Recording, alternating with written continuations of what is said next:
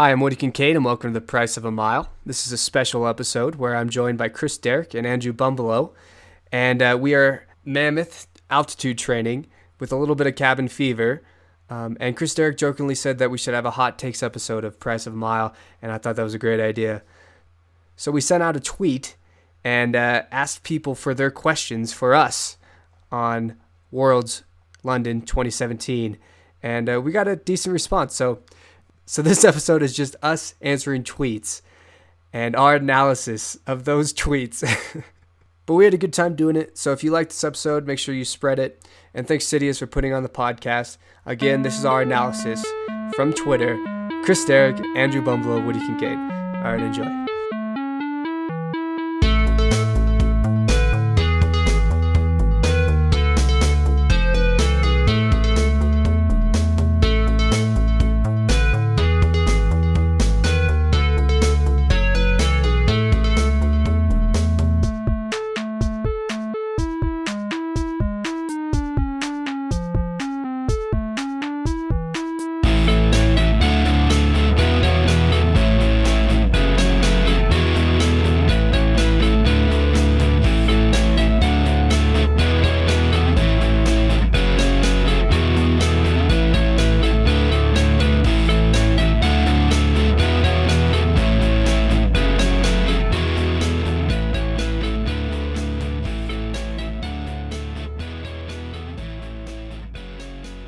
I'm here with Chris Derrick and Andrew Bumbalough, and right now we're the B team. So we're here together while everyone else is in London, and we're here to talk about the three medals and pretty much the best showing that BTC's ever had without us. So let's just get into it. This is Chris Derrick. Hey. Andrew Bumbalough. Howdy, how's it going? Let's first talk about the steeplechase, because that's the one obviously everyone was so surprised by. There's a question coming in that from Twitter that we asked. Josh503. It says, please walk us through your experience while watching the women's steeple final. When exactly did you begin to lose your minds? Well, I think this was a pretty funny experience because we were at a boring altitude camp, so we all went down and took a nap. Bumby and I came out on time to watch the race. Woody was passed out in the living room. And so we're sitting at the kitchen table in this relatively small apartment, whispering back and forth to each other excitedly, like we were like, Courtney looks good, she looks really good, that was a 3:02 first K there, American record pace. And then when the Jep Koech just did the totally missed the barrier, we were like, what was she thinking? That was so stupid. Oh my god. And Woody's just passed out. We get to it's probably past 2K. We're like, that K was even faster. Oh my god. Courtney's gut crushing. She looks so good. And we decide at this point that we need to wake. No. Woody woke up naturally. He's like, anything going on? And we were like, yeah, it's an amazing steeple race. Courtney's about to run like a 15-second PR. And you're just like, oh, all right. We're not necessarily fully awake. I understood that. I didn't know. I felt good early because Courtney, even she set her PR at pre, she went out off the pace. And I feel like Courtney judges her efforts really well. And so when she was immediately up there and into the gap where, it was the 3 or 4 Kenyans and then her and Emma, I was like, Courtney feels good. She's going to run really well. And then I think we started to, maybe in the last K, where it seemed like Jabet she'd already made her play, hadn't gotten away. The other Jep Koech had run like an extra 50 meters or whatever. Yeah, that was ridiculous. Had to make up 50 meters, so she was clearly going to be quite tired. It was like she very well could medal, and then obviously on the last lap, when she nearly took the lead, we were going pretty bonkers. Yeah, I mean, I feel like it started a couple of months ago with Jerry talking to you and I, Chris, at the track, just with how fit she was and kind of the improvements that she had made throughout the year. And I mean, I guess it's hard to hear that from Jerry and I guess assume that translates into the performance that she actually ran in London. Mm-hmm. But pretty incredible to see her do that. I mean, like you said, she judges her efforts really well. She looked really good, and I don't know. I guess when you're there with a lap to go, anything can happen. So pretty incredible. Yeah, I think, I mean, obviously no one predicted that. No. Looking back, I mean, there were signs. Jerry predicted that. Did he actually predict a medal? No, but he's so good at predicting. He's like at a performance. He just knows what each person's going to run. He had said he felt like she could run with Emma, if not beat her at certain point. Obviously, she didn't beat Emma. Emma ran amazing as well. But he had said around USA is like he felt like she could challenge Emma. And she, I mean, obviously he felt Colleen was in great shape as well. She didn't get to run the final, but I don't want to give her short shrift. But yeah, he was really confident in Courtney's abilities. And then kind of looking back on it too, it's like, okay, she made the final last year right out of college, and then I have this memory of in the fall, her doing repeat intervals on the grass, and her being like, "I've never done more than 4 miles worth of tempo stuff," which was mortally wounding to your soul, knowing what you'd done to that point. Oh yeah, yeah, knowing that I had in high school, college. Like, she's like, oh, I don't know if I can do more than 4 miles. And I was like, she's NCAA champion, an Olympian. She's everything I want to be. She's already done what you want to do. You took everything from her, Courtney. Yeah. So I think kind of looking back at that, not that she wasn't trained well in college. I think her coaches did a great job, but just that there was more to go in terms of there was a lot of room pushing pushing further into training. That looking back, it's obviously easy to come up with justifications after the fact. It's not so surprising that she had such a huge jump. Yeah. Well, then there's the opposite side, someone who's been doing it forever, and that's like Amy. Like, she thought she was done. She gets a bronze medal. Yeah, I mean, so here we are in Mammoth Lakes, California. I guess that's really when I kind of got to know Amy, or met her for the very first time.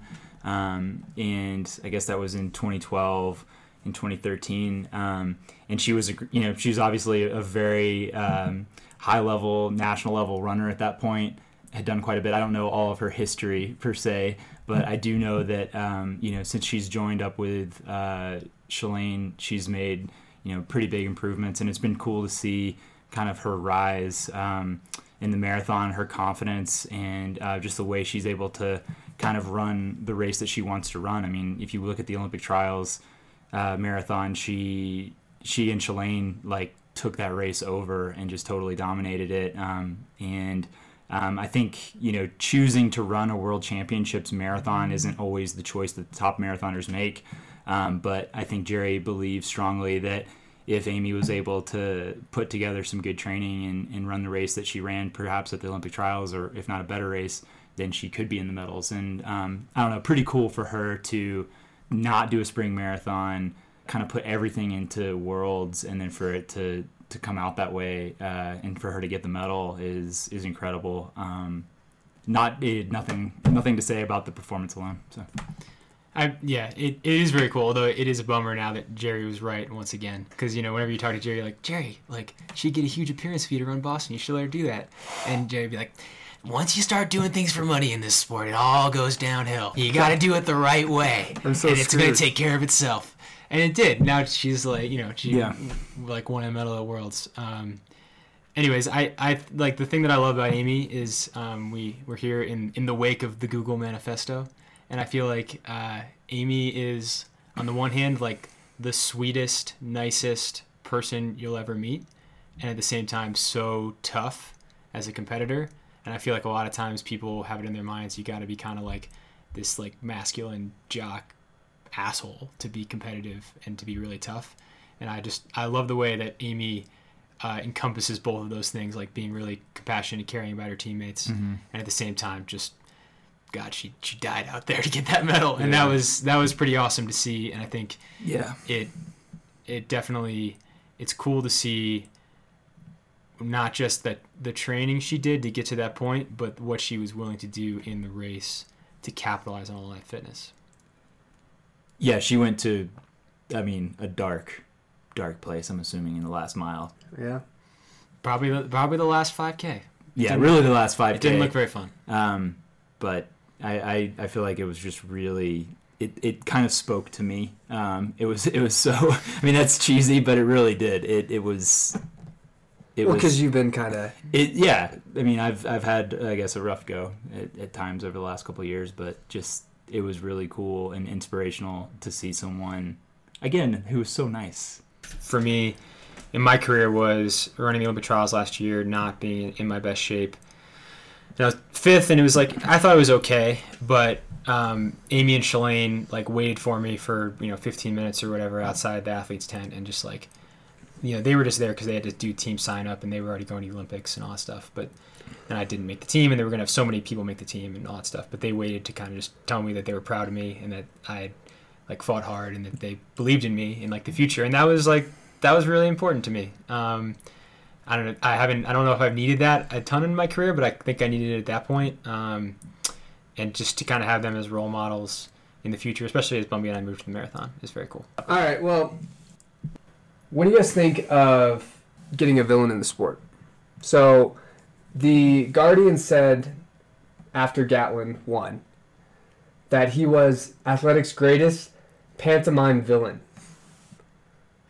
I don't know what pantomime means in that context, but yeah, I mean he's sort of taken on the weight of everyone's anxiety about drugs in the sport because he's actually been caught. And on the one, there was sort of this weird like pro Gatlin or like Gatlin apologist kind of thing that appeared on Twitter after the race, where everyone was like people kind of being unfair to him.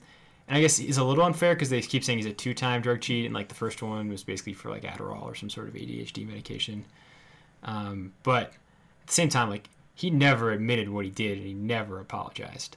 And like he had this whole thing about it was a massage therapist that sabotaged him, but his coach had 7 other athletes get caught over their career, and it's like which is more likely, this massage therapist who was going to get fired like sabotaged him, or his coach who had 7 other athletes get caught was giving him drugs. Right. When they get caught, when they play the victim, it seems kind of suspicious. It seems almost antisocial. Right. I mean, I'm not necessarily someone who's like, I think the call for lifetime bans is a little counterproductive in some sense. I think people feel like this is going to fix the sport if we have lifetime bans. If you look at, this is a bit of a tangent, but if you look at like social science research on crime, higher penalties don't deter crime, but catching more people does. So clearance rates deter crime, not necessarily. People don't look far enough into the future, especially criminals, to really consider whether they want to go to jail for 10 or 15 years. It's kind of all the same. But I'm people are like, we should, he served his time, we should forgive him, blah, blah, blah. I mean, I don't think you get to be forgiven unless you don't get redemption unless you admit you did something wrong. And I still have never heard that from him, and that's, I mean, I don't know. I like to see myself as a forgiving person who believes in redemption, but you don't get that without asking for it, and he hasn't asked for it. He's asked us to forget, and I'm not down with that. So are you on the Bolt train? Are you in the crowd chanting Bolt when he's? I mean, I was rooting for Christian Coleman for sure. Okay. I do think it's a bit to one thing. I think the Gatlin apologists maybe get right is he gets booed really, really hard, and people cheered Genzebe Dibaba, who she hasn't been caught, and normally I don't want to talk about people who haven't been caught, but I mean her coach was arrested with mountains of EPO, and then after that she's run much worse. Sure. So I mean, if you're gonna be against drugs, I think you should kind of be against drugs and not just like this is the one guy we're throwing all the shit in the sport on.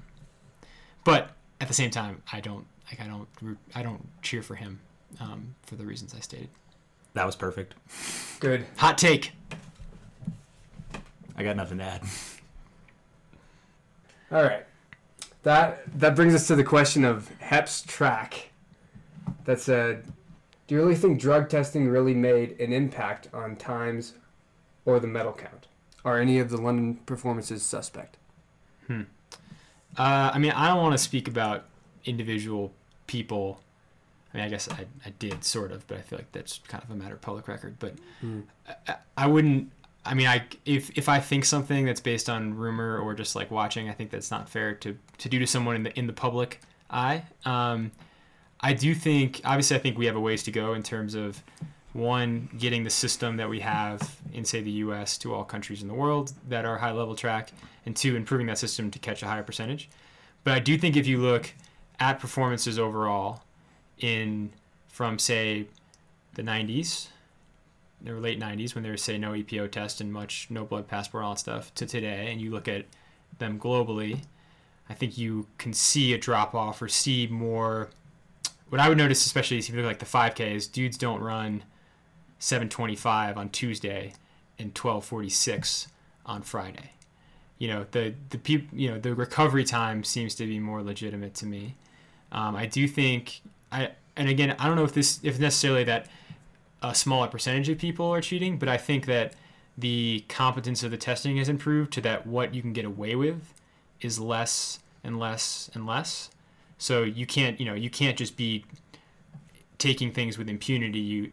If people are going to try to escape, they're going to have to whittle down with what they can get away with. And so I do think that's good. Obviously, we'll always probably have a problem with people cheating, but I do think that we're moving in a more positive direction. I think probably the biggest thing that made things cleaner was just there not being Russians there.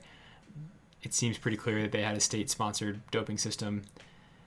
It was clear that they were not trying to catch anyone, and yet they still had the most drug positives of any country in the world. So they were clearly just not giving a crap about how much they were taking. And that's, from Mother Russia. Yeah, I don't want to be a cold warrior here, but that did seem, it seems as though it was the right move to ban them. I feel like I agree on just the whole premise of the sport seemingly being, cleaner. And it's hard to know for sure. But you look at different examples that, you just brought up. And you also just it's just like a common sense feeling, I feel like, a little bit with looking at just the way the races go and kind of the realistic nature of the performances. I feel like they're just more, I don't know, believable. I guess when you're in the sport and you're doing it and you realize, okay, I just ran my PR in the 5K. I need to recover after this because, if I don't take the proper time to recover, then my next race is not going to be good. So I think that's, something that Jerry does really well with us is kind of taking the proper amount of time in between races. And I think, we end up, hopefully running better in those races and recovering. So. Speaking of that, what did you think of the 10K, 5K end of the Mo era? What did you think of that? That's the question from Gabe Elliott.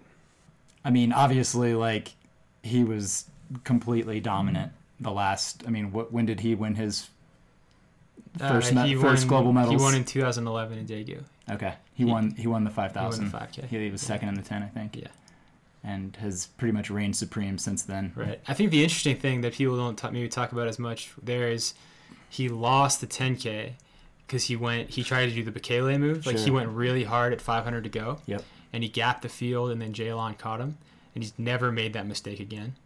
Whatever you say about his fitness, which is obviously fantastic, but his tactics have always been supreme because he's the king of holding the lead, but also holding the final tank. Yep. And I feel like for years people would think, all right, this is the time I'm going to get him in the last 100, but you let him get half a step, and you're both run as fast as you can, and Paul Tanui would sometimes close on him a little bit. Jalon would sometimes close on him a little bit, but they had given him that step in the final 100. Interestingly enough, I feel like the two people that do that the best in the world in distance races are Mo and Centro, and they're both on the same team. Yeah.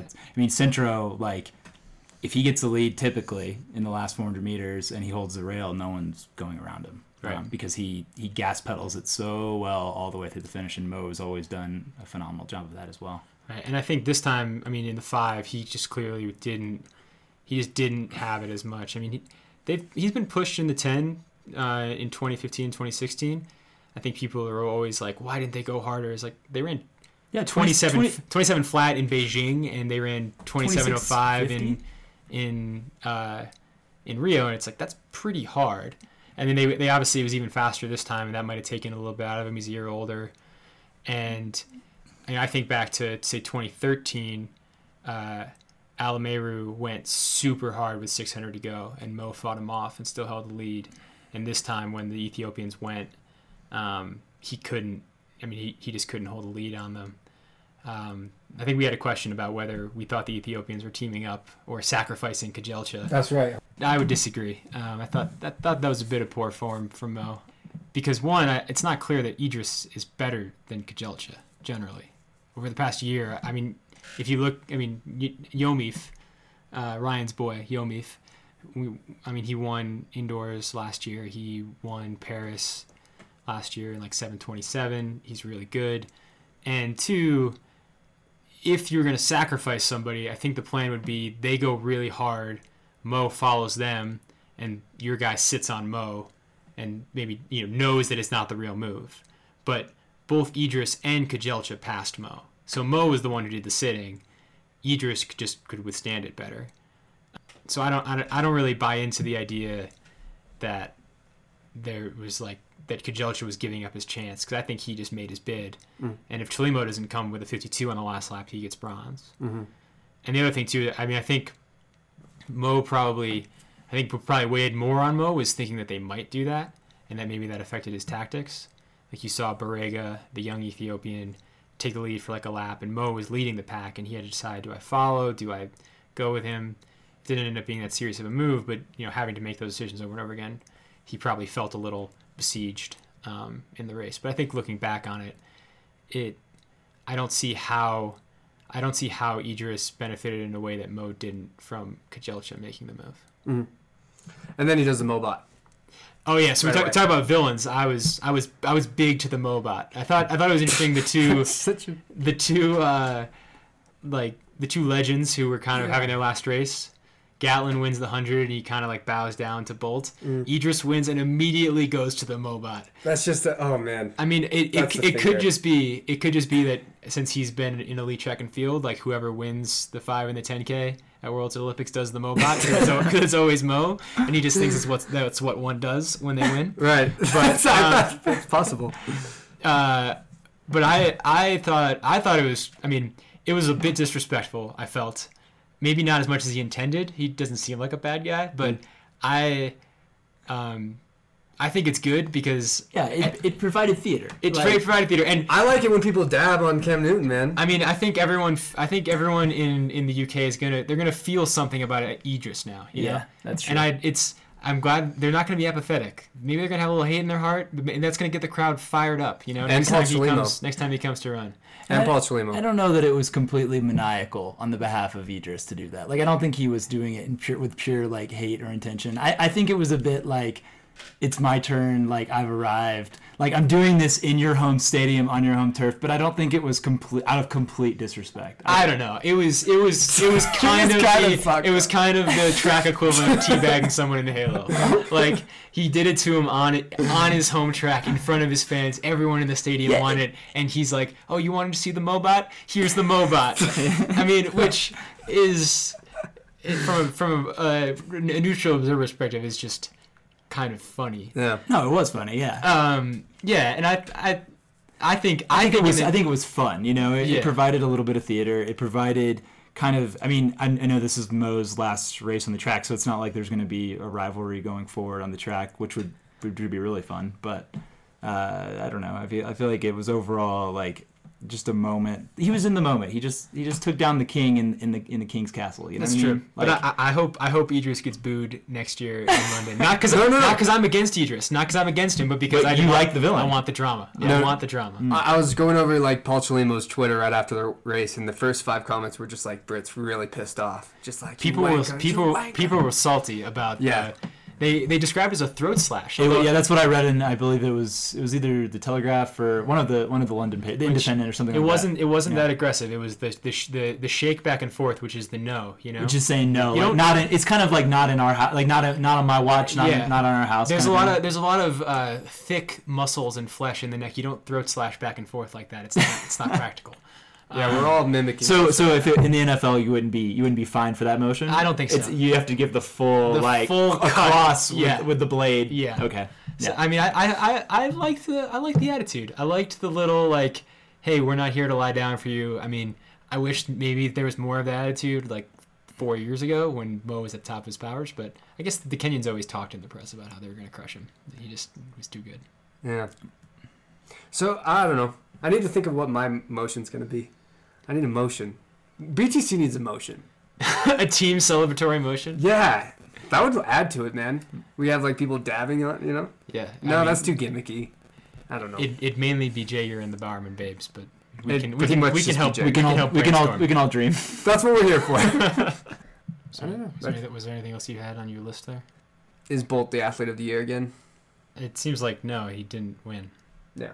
I'm not going to bring that up. Yeah, I mean it was definitely He's the GOAT though. He is the GOAT, but he's got so many of the athlete of the year awards. Why does he need that? Yeah. This is like one more MVP. It's like naming Kobe Bryant to the All-Star team, like, you know, when he's shooting 39% from the field. Right. Like, although Bolt still got bronze, he's better than Kobe was at the end of his career. But yeah, I mean, it was definitely. What was interesting to me is I feel like London, the crowd was amazing, and I feel like that's a byproduct of how much success British athletes had at the London Olympics. I feel like since then the crowds in the UK have really been awesome. 56,000 people. Yeah, they were amazing. Mm-hmm. And I mean, I ran in that stadium. I was gonna say that rush has continued since 2012. Right. Yeah. 2013 was awesome. You ran there in 2015. It was incredible. Yeah. And what I'm curious to see, you had a couple of surprise wins, like the Norwegian guy in the 4 hurdles, and then you had the Norwegian guy also. Hold on. What was that guy's name? Ingebrigtsen. So I'll just say, what was the biggest surprise for you? You two, both of you guys. What were the biggest upsets? I mean, I think Emma and Courtney going 1-2 was obviously the biggest surprise. I mean, okay. Other than that, yes, we. Yeah. Okay. Well, what we were talking about is that when you get, especially, basically, the sport needs people to show up to European track meets, and one of the things that brings people out is national stars. So Oslo's a big meet, but if you look, you know, if you watch the Diamond League, it hasn't been as well attended in these recent years. But you had Karsten Warholm in the 400 hurdles. You had Philip Ingebrigtsen get third in the 1500. And then if you look at, like, say, Paris, they just downsized their stadium for the Diamond League. But you had Voss win the 800, surprisingly. And my hope is that that's going to put some new blood into those meets over the next few years. And I just think generally it's good when the sport is less predictable and there's more countries involved. Because I think if the same countries win over and over again, it starts to feel a little deterministic. And, you know, in the U.S., we kind of look at, like, oh, it's another Kenyan guy, whatever. Mm-hmm. And I think probably in Europe, they're like, oh, it's another U.S. 400 guy, whatever. You know, so you need some of that fresh blood. And I think there was obviously tons of huge surprises. I mean, Trinidad and Tobago winning the 4x4. I told you I wanted them. Was pretty nuts. Yeah, you were being unpatriotic. I have to call you out. Yeah, I was a little offended by that. Yeah. Why? Trinidad, they need something too, man. We win all the time. I don't know. I don't know what we want to say about that. I don't know what to say about that at all. What? I think it's pretty clear. That Fred Curley was tired. He's done a lot of racing this year. If he had been in the form that he was in June, the U.S. would have taken it and all been right with the world. And we wouldn't have to call out Woody for being a traitor on his own podcast. You just said you wanted it to be egalitarian a little bit. In the abstract, but in the individual moment, I'm cheering for the United States. Of course. I'm an American patriot. Well, going back to the... I said they wanted them to get second. I was cool with them getting first, though. I was just going to say, going back to the abstract, what you were saying about having some European successes on the track in events that they don't typically have success in will not only, I think, help from a nationalistic standpoint, how we were talking about before, how you kind of need that national stage, but hopefully you can take those national medals and put that into a Diamond League, and all of a sudden, then maybe we don't, it's like we do need the nationalism, but like then you're kind of able to promote these meets and have the stadiums be packed, and you don't they're not wearing their country's colors necessarily, but there's still kind of some representation there. Right. Yes. One other thing I wanted to call out from the meet in general was I thought that the Kenyan guys in the men's 1500 were brilliant tactically. The two training partners, Chariot and Menengoy. One, because they let it go a little slow and got everyone thinking it's another tactical race, and then they went hard at 400. And two, because if you look at that field, it's them, Kiprop, and Willis with sub 330 PRs. And Willis has obviously been hurt for most of the year, Kiprop as well. And so it was the perfect time to just not mess around. Like, you're probably 3 to 4 seconds better than your next rival. Yep. You know, Ingebrigtsen was third. He's got a 332 PB. Like, just don't get cute. Just go punish him. And they did it the right way. They kind of let it go out a little slow, let everyone get lulled into the sense that maybe it's going to be another tactical 1500 like it always is.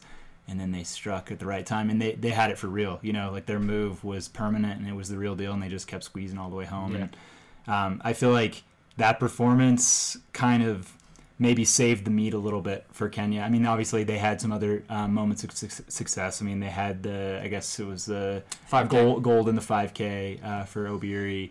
The men's marathon. And then they also had the gold in the steeple for Conseslus. Yep. But all in all, it's like when there's Kenyans missing from the podium for the 5K, it's a little bit concerning, I'm sure, for them. So I feel like that was a big kind of save the meet moment for them. And I feel like that let it slow for a little bit and then attack move is kind of like underappreciated and underused. It's what Chalimo did at USA's when obviously he just ran 13:07 from the front, which is good, objectively good.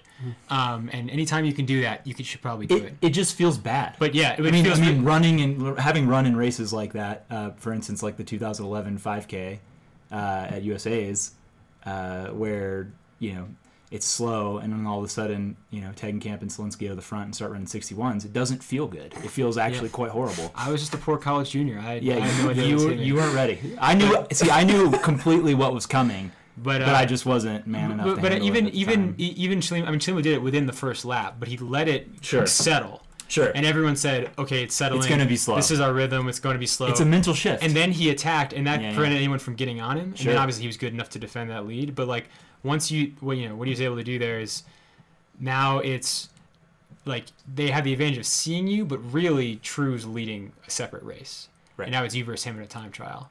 And so I thought that was like at USA's tactically quite brilliant. It's actually what like Lowy, Lang, and Sambo used to do all the time in NCAA. They'd let it go easy for like the first third of the race and then just keep cranking until no one was there. Yeah. And that's it's effective. It's no fun. No. Zero fun, sir. It is kind of just like a punch in the gut when you're like, all right, I'm going to be. You prepare yourself for a certain way. Yeah. And then they're just better than you. Like, yeah. Just like, well, and you're especially when someone goes too fast in the middle of a race, and you're like, this is just unreasonable. Yeah. Like, guys, you can't run this. No. But then I think too, it's a little bit of that kind of what you're expecting thing and how bad that feels. That's why sometimes races go really slow, and fans are like, what are they doing? And it's like once you've committed to the idea that it's going to be slow and your body starts to get into a rhythm, you're saving up for, and then it's like it feels so bad to accelerate. If you've been running 72s for even if it's a 5K and you can run 63s, that first 64 feels like garbage. Even 66. Yeah, it feels terrible. It feels bad. And so I think that's what you see a lot of times where it's like a self-fulfilling prophecy in terms of you've settled into a rhythm.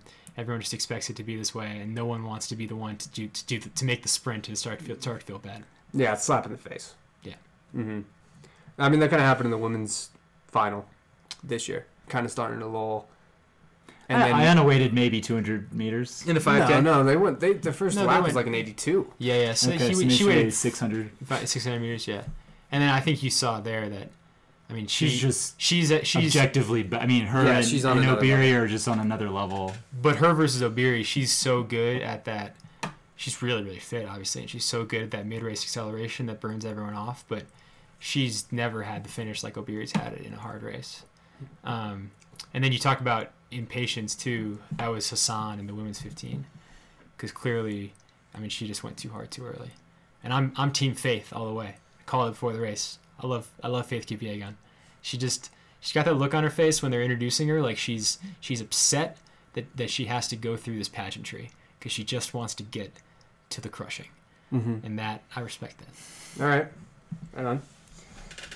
All right, so for the last question on Worlds, who is the golden child going forward, and who blew it the most? The golden child. Who do you think made their name this Worlds?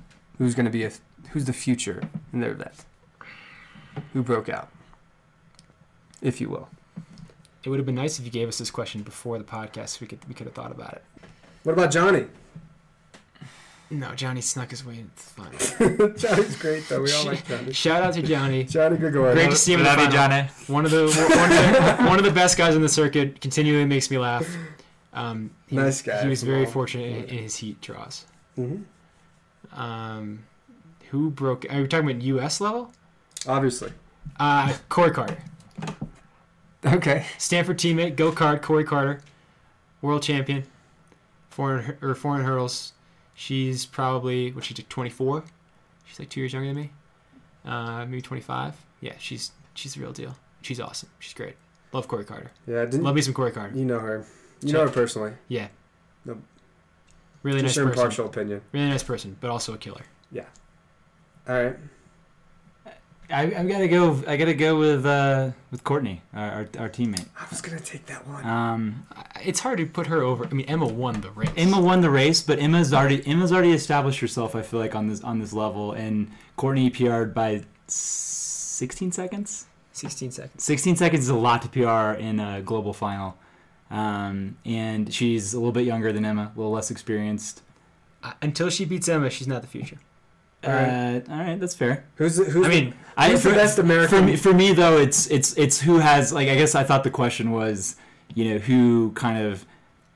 who overachieved, like who went beyond what maybe was expected of them. I believe the question was the golden child. I don't even know what that means. I don't even know what that means. That's one of Woody's vague references. Look, I love Courtney. Jerry would I'm understand. incredibly proud of her. Sure. I would just say that I mean, Emma is the golden child of the steeplechase. She's still the queen of the steeplechase, sure. Yeah. But I mean, she's the world champion. But I guess I was taking the question as more of who broke out the most, and who are we going to be looking for in the future? And I think one of the answers to that is definitely Courtney. I'm sticking by my Corey Carter claim. She also won, I think, Monaco. So yeah, No, that's fine. Yeah. her heir has arrived. Yeah. So All right. I'm saying, go card. All right. Well, that pretty much wraps up the Worlds. If you guys want to talk about it some more, we'll do this again in a few days. Why not? Because Woody has us trapped in our mountaintop abode. We got nothing else We can to only do. play so much Catan. All right. Now we're gonna ask the questions that you guys sent in, just about running and Bumby and CD in general. You guys ready for this? Sure. I didn't know we were doing part two. That's Part just go two. for it. This is I have only so gonna- many opinions. This is gonna be okay. I have to go to sleep though eventually. I know. Just give me a second. Who's the most famous person in your cell phone? Evan Jager. Yeah, mine too. Actually, I might actually have some famous people. Let me think. We'll let Bumby look it up. Okay, we'll keep going here. Wait, I thought there was a Jerry question in there. I love Oh, Jerry yeah. questions. I'm all about the Jerry Does questions. Jerry have a secret Twitter account?